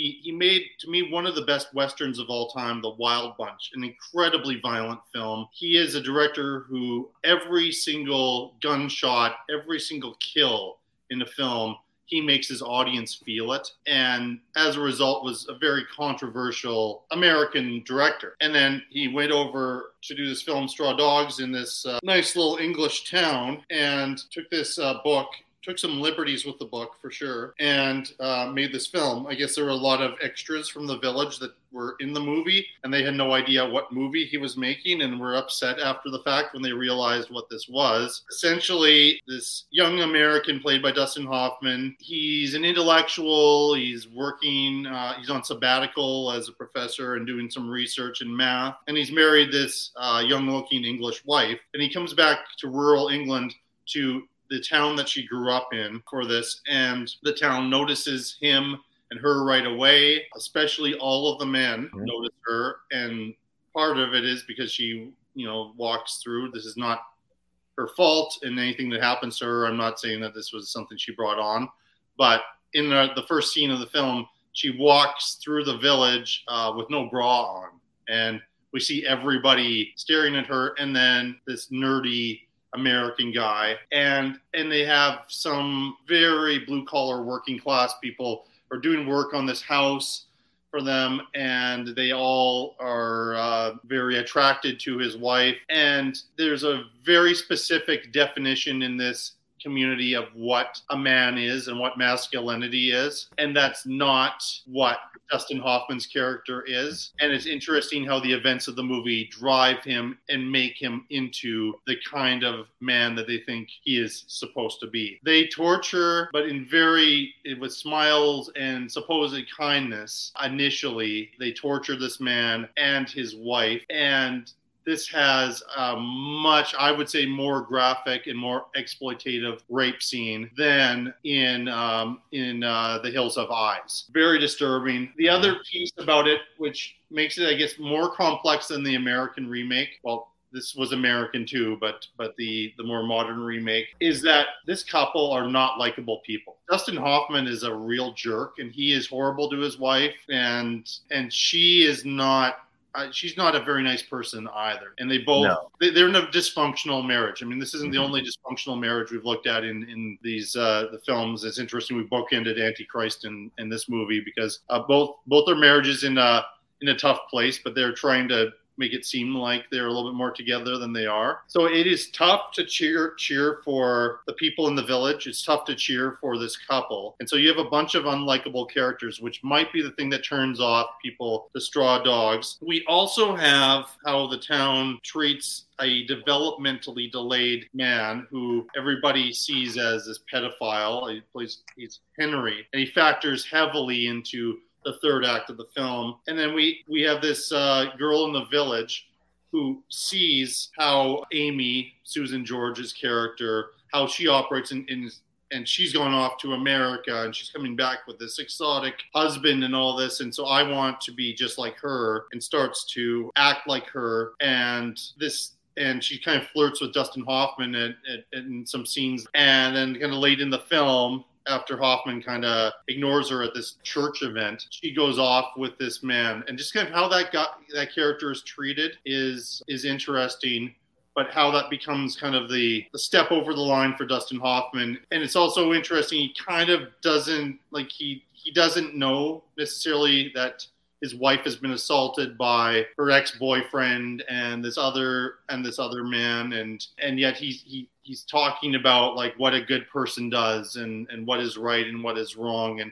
he thinks he's kind of standing up for the good here. I think it's a complicated film that I'm still trying to get my head around. I don't think it's one that I can recommend to a large number of people, unless they're interested in the filmography of Sam Peckinpah, or they're interested in like seeing a very different type of role and character from Dustin Hoffman. He admitted at one point he doesn't like incredibly violent films to be in them, but he at that point did this movie for the money. And Peckinpah was nearly fired from this project. He was, I don't know if you could say he was functional or dysfunctional alcoholic, but there were points where he was going to be removed or he would disappear from the film. There were a lot of difficulties in making this, but it came together. And I think it's just because it's a little bit of a rare film. So it's not what I imagined it would be from all those years of waiting to see it, but it's not a disappointment.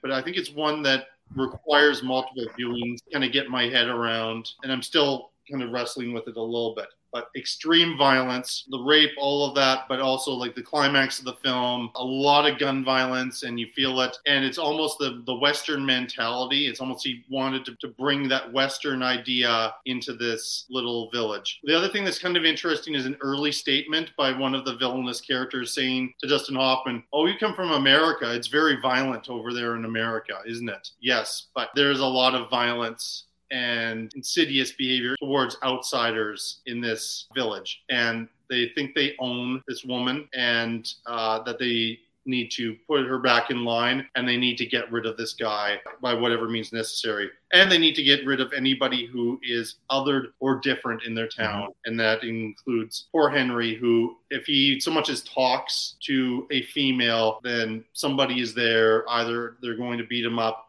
or somebody says, "You can't do that. Like, get away." Mm-hmm. And he can't help himself. Yet, I don't know if we're supposed to feel sorry for this guy because of what ultimately he does towards the end. If he's to be like a Lenny from Of Mice and Men, or is he exactly what the town says he is because of what ultimately happens when they leave that church event. So it's a fascinating movie to me, and it's one I want to revisit more and more. So that's where it's going to get some points for me. But I don't think it's not like a good time. You know what I mean? So was this a first watch for you? Because this is a pretty. This was a first watch for me, and I had heard about this movie, and I had never had a chance to see it. Last time I was on this podcast, you had made me rewatch Texas Chainsaw Massacre, and it's funny that it all goes back to 99. In 1999, right around Blair Witch, I was going through a huge horror. It was like my first horror phase where I was renting 7 movies, 7 days, $7, all horror. And I was just powering through that because I had so much time on my hands. And I remember watching Texas Chainsaw Massacre back then, and I was just burnt out on horror, and I didn't really like it. And then I watched it, 20 years later, when you made me watch it for the podcast, and I fell in love with it. It's one of my top 3 favorite horror movies now. And that kind of happened with Straw Dogs. I love this movie, man. I love this movie. This was my biggest takeaway from doing this podcast with you. I thought Straw Dogs was excellent. Straw Dogs succeeded where Antichrist failed. You had characters that you didn't like, but you were invested in them. Mm-hmm. I cared what happened to these characters. And I didn't think she was that bad of a person compared to him. Their marriage sucked. And every time she got mad at him, she would, not every time, but she would, she liked the attention from the dudes. Yeah. And I thought that was a very, realistic, obviously, like you said, what happened to her, she did not deserve. But, this was his fault, if anything, where he was just being like a jerk to her. And she's like, well, I want to feel not so isolated.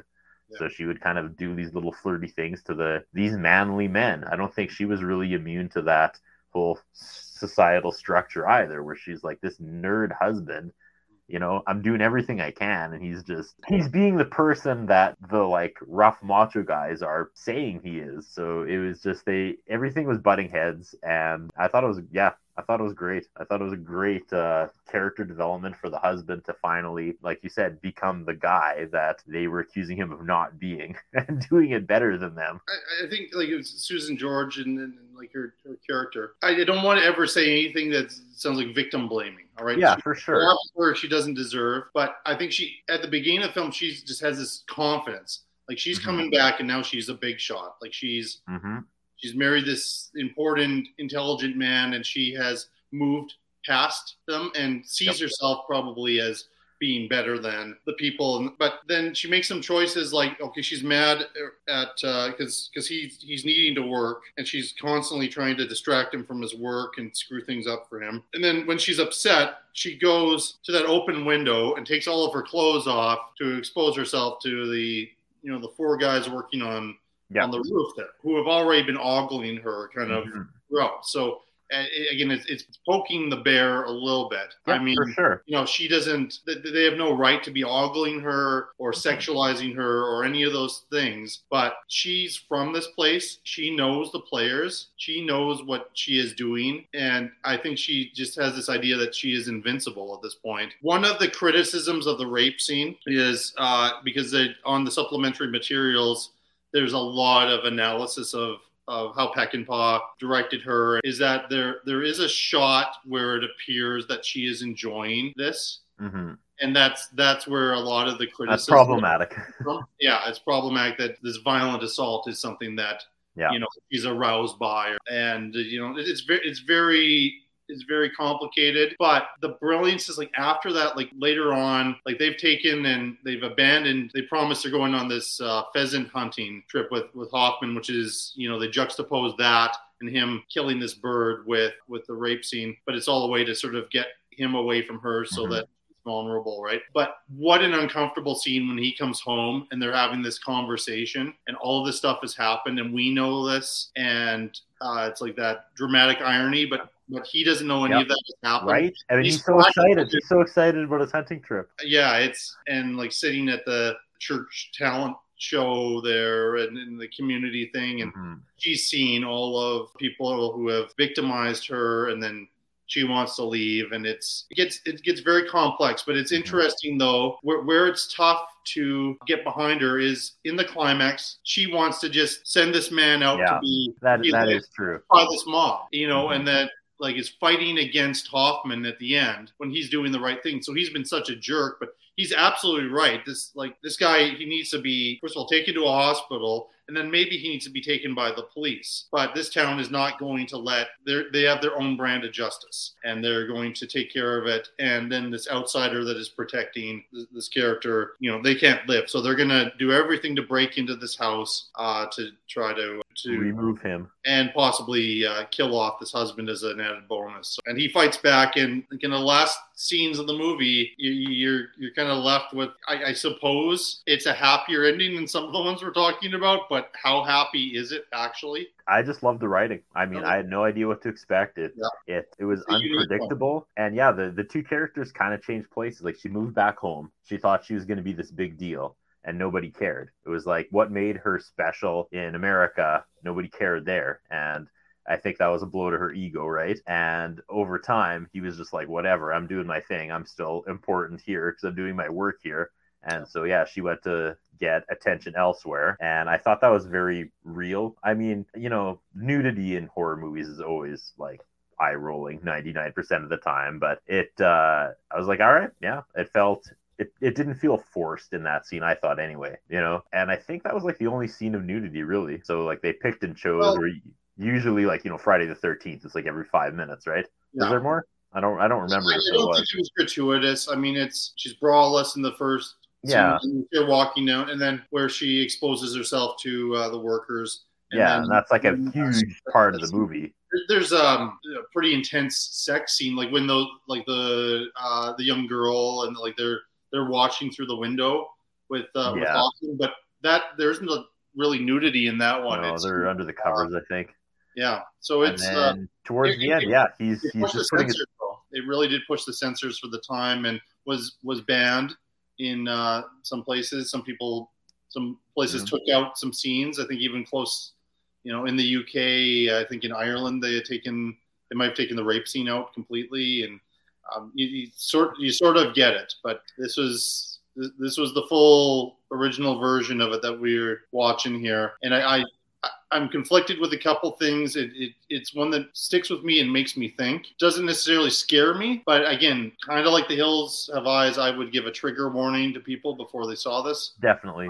And I think this is another one I keep running into this with this this episode. One where it says very, very good, but I kind of want to love this movie, and I'm not completely over the line yet. But I probably will watch it a second time before I return it because I really enjoyed it. I'm the fact that it's Henry, right? The guy that they're protecting, Henry. Is that his name? Yeah, I think that's the name. The fact that he's ungrateful, like he tries touching his wife. He does everything wrong. In fact, he tries to go at it with the guy's wife while he's trying to keep this guy alive, and so that's where I'm thinking, like, he probably does have the problem that they're talking about. Like, is he the guy that's worth right? The bridge you want to die on? Well, for Hoffman, apparently it is. But whether it's this buildup of all the things that have been done, and he's had enough. He's like, I can protect somebody in my home if I want to, but it's interesting. It's not his wife that he stands up for or protects, but he's proven something to himself, and that's kind of what that scene I thought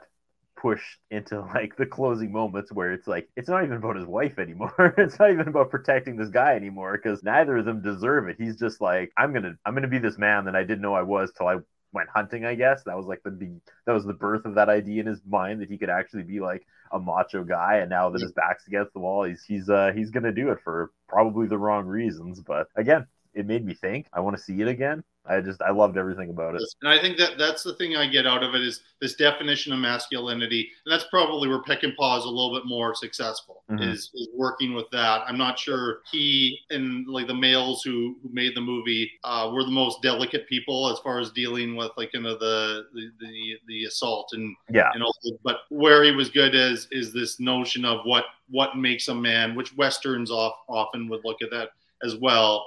And, you have to go out hunting and you have to kill animals, and that's a manly thing to do. You need to be at the pub every night, and if there's somebody you don't like, you get into a fight with them. That's what being a man is. And if you see a woman that you want, you take her, because that's what a man does.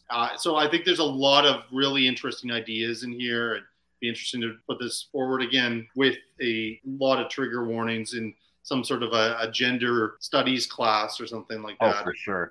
In all like the horror movies though that we've covered that have dealt with rape, they've all been like heavy moments that you're supposed to react that way to. Where how many movies in like the 80s, like action and comedy, were there like off-screen rapes that were just completely dismissed? I really noticed that when I go back and watch movies from the 80s, that it was just this thing that happened to the female characters that just didn't seem to have the weight, at least it's treated with in horror movies. So I don't know if that's a thumbs up for horror movies compared to the sexual assault of like just those.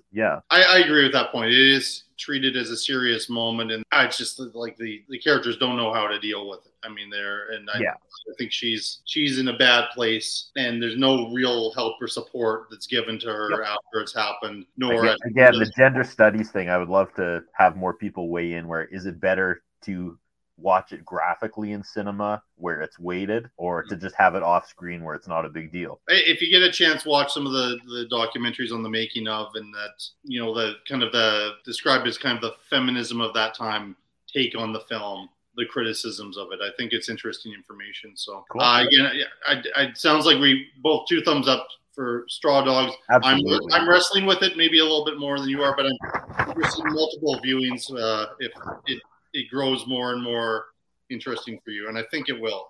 This late in my life, when I find a movie that actually challenges me, that was, not some new crazy way of making movies, I'm a big fan. Like something from the 70s that will give me that reaction. Hell yeah. And in my experience, it is movies, at least maybe for our generation, movies from the 70s were the best at that.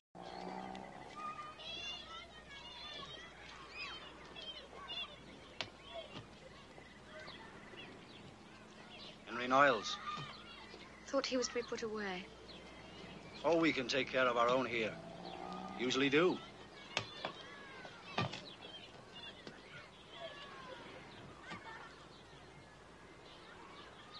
Remember when I took care of you, Amy?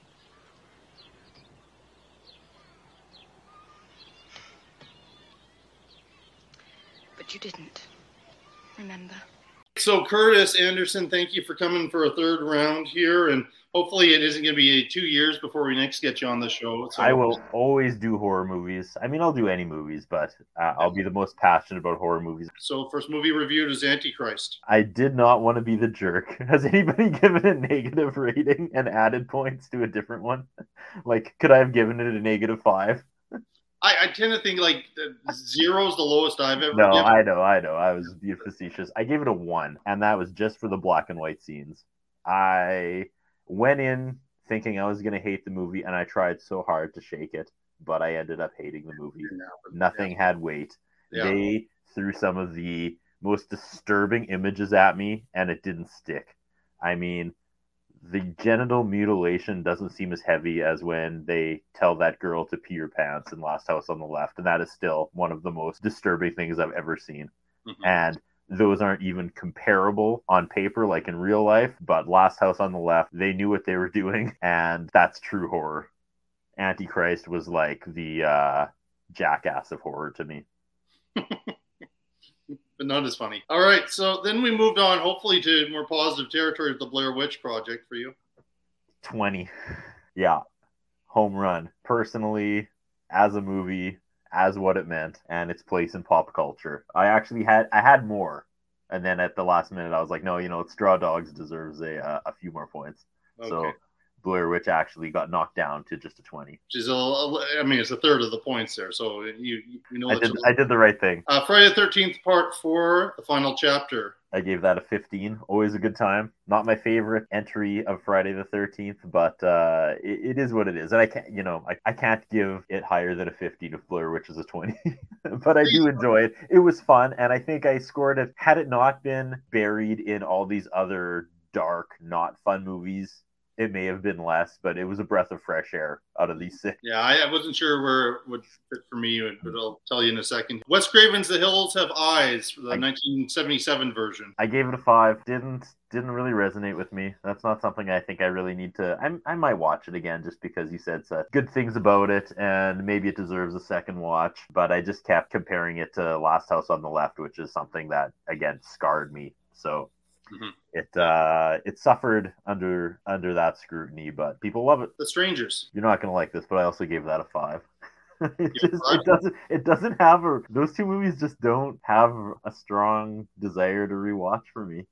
And I don't know what it is. The Strangers did everything right. I love Dennis from Always Sunny, but I don't know. I don't know what kind of mood I'd be in to want to throw The Strangers on again. I'm sorry. Yeah. Well, and that's probably where most people were, because it doesn't, again, it's not one of the ones that's mentioned from that time as much as. But I feel bad because I really liked it. I liked all the people in it. It was a solid movie. It was tense. Like I said, it hit all the notes. Everything you said about it was true, but both times it ended, and after enjoying it for however long it was, both times as soon as it ended, I was like, all right, just didn't have that hook it needed for me. I don't know. Movies hit people different ways at different times here. And Straw Dogs was your discovery of the. I don't want to sound like a jerk to any of the listeners, but again, I got married when I was 20, so like I've never really been isolated. You know what I mean? Like I can always hide behind my wife if people break in. I've never, and I mean that's probably honestly what it is. I've never had that long stretch of being alone and living alone and having those fears. Like those just aren't my fears. Yeah. I'm always surrounded by people. Yep. And again, I'm not saying that to be a jerk. It's just how the cards were dealt. You know. Yeah, well, there were 2 of them, but just at an awkward moment in their lives, I guess, and wasn't enough for these strangers. So, how many points do you give Straw Dogs? 14, which seems, I don't know. I'm just gonna keep it like that. Again, Friday the 13th Part 4 really messes it up because it's such a different movie, and I'm such a fan of Friday the 13th, all of them, that I have to score it high. But it is weird against the other 5. You know, it's definitely apples and oranges. It's the odd one in there, you know, and there maybe could have been something else to be put in with this. It's fine. I'm happy with my. To have one like that to quell the other. That's fair. The other heavy ones. So. As it happened. I'll go through my points here. Yeah, our points are very, very different. Which makes this fun. Yeah, I like Antichrist more than you do. Got a 2? That I gave it 9 points. Ooh. The Blair Witch Project, I went right in the middle. I gave it 10 points, which might still seem unkind to this horror classic, which I acknowledge it's a horror classic, but I certainly I'm not as big a fan of it as you are. Friday the 13th, the final chapter. Yeah, right. This one I gave 15 points. This is where we were exactly the same. Yeah. And I think I didn't know where it would land with points. It's just I had such a good time because it was a relief after these heavy themes and ideas in the other 5 movies. If it didn't have that recap, you would have given it a 59, right? It would have been closer to like I don't know. They had to somehow explain away why Jason was running around after what happened in 3. I don't think they did a good job of explaining it, but until we get to I think it's 6 or something like that, where they actually make it make sense as much as 6 kind of do they? Well, it's a more supernatural thing. Yeah.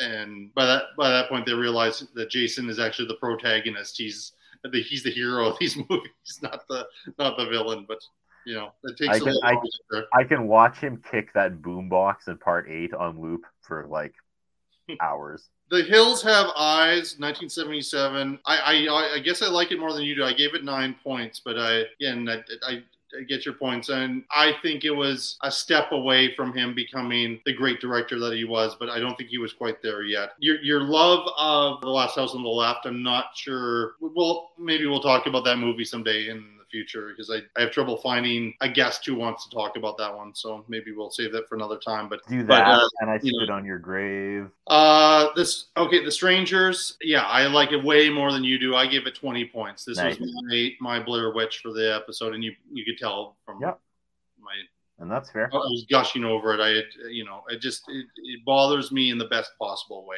It's a great movie. Raw Dogs, I gave 12 points to.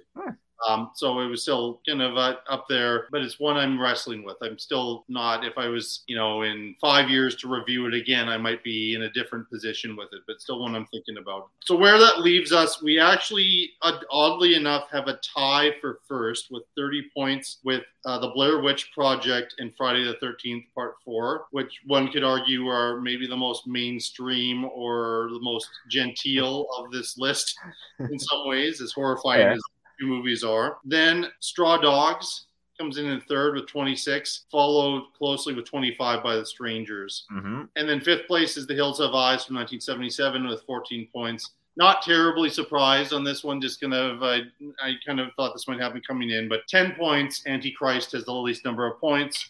So Lars von Trier's Antichrist is the movie that has to leave my movie collection, and you get to decide what you want to do with it.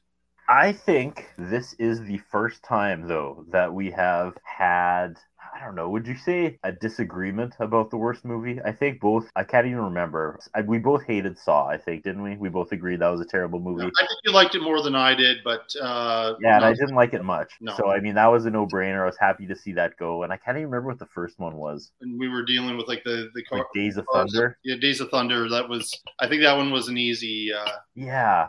So I feel a little bad here. Like, I feel bad making you get rid of Antichrist if you thought it had some lasting merit. It's an unpleasant one. It's not one I think I'm going to be putting back on a whole lot. Yeah, I would. And now I feel like I'm doing the world. I'm doing the world an injustice if we leave it somewhere where someone might find it. So we got to be tricky because my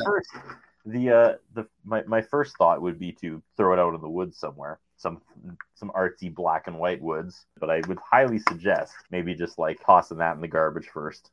So some kid doesn't find this in the woods and be like, hey. Yeah, it is completely up to you. Both sound like reasonable ideas. I would remove the disc and leave the case in the woods somewhere with the talking fox and the hands coming out of the trees and all the rest of the nonsense that all the faceless after the 90 minutes I'll never get back. Yeah, the faceless women coming after Willem Dafoe. Yeah, sure. Well, thank you so much for being on the show. Always a pleasure. I just want to kind of, just before we go, just do my usual shout outs to friendly podcasts, Rank and Review, Larry Parsons Show, Lifetime of Hallmark, Kurt Fitzpatrick's podcast, and Film Feast, Matt Bledsoe, who was recently on the show, his terrific movie review podcast as well. And just as I always say to folks, please be kind and nice to each other. And every time I say that, I'm like, oh, is this getting redundant? But I still feel like the more we see, the more, right now we're just in a time where people are just not nice to each other. And